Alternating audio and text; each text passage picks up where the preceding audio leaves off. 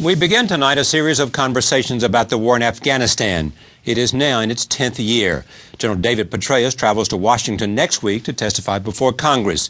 It will be his first testimony since he took over command from General Stanley McChrystal 8 months ago.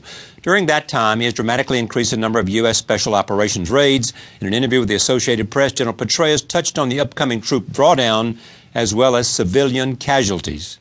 As we get closer to the July timeframe, which, as you'll recall in the policy, is the time President Obama has said that we will initiate the responsible drawdown of the surge forces. I will provide options to him, various packages, and a recommendation with, obviously, analysis of all of that. So we absolutely have to take measures to reduce to the absolute minimum civilian casualties in the course of our operations. Our forces understand that. We know that we're here to protect the Afghan people. And by the way, to protect them from the Taliban, too. Joining me now is James Shinn of Princeton University. He served as Assistant Secretary of Defense for Asia in the Bush administration. From Washington, General Jack Keane. He is a former Vice Chief of Staff of the U.S. Army and recently returned from Afghanistan.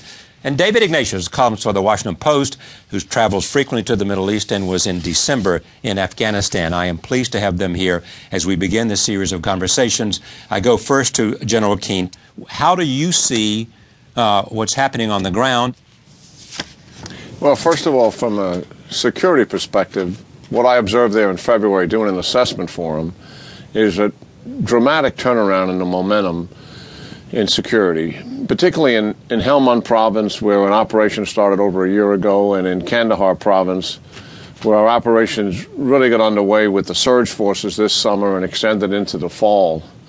And it's pretty dramatic because the territory, that is the safe havens and support zones that the Taliban used to control there, we control. And secondly, we've taken out their logistical infrastructure, which is pretty significant and impacts on them dramatically in terms of their capacity to sustain future campaigns. And a third thing that's happened is the people are aligned with us. And the evidence of that is also dramatic because they've given us close to 50 IED factories and hundreds of caches that contain ammunition, supplies, and weapons. They're going to come back here. They'll begin coming back this month and in the spring and summer. And my view is they're not going to make it. They're going to try hard, but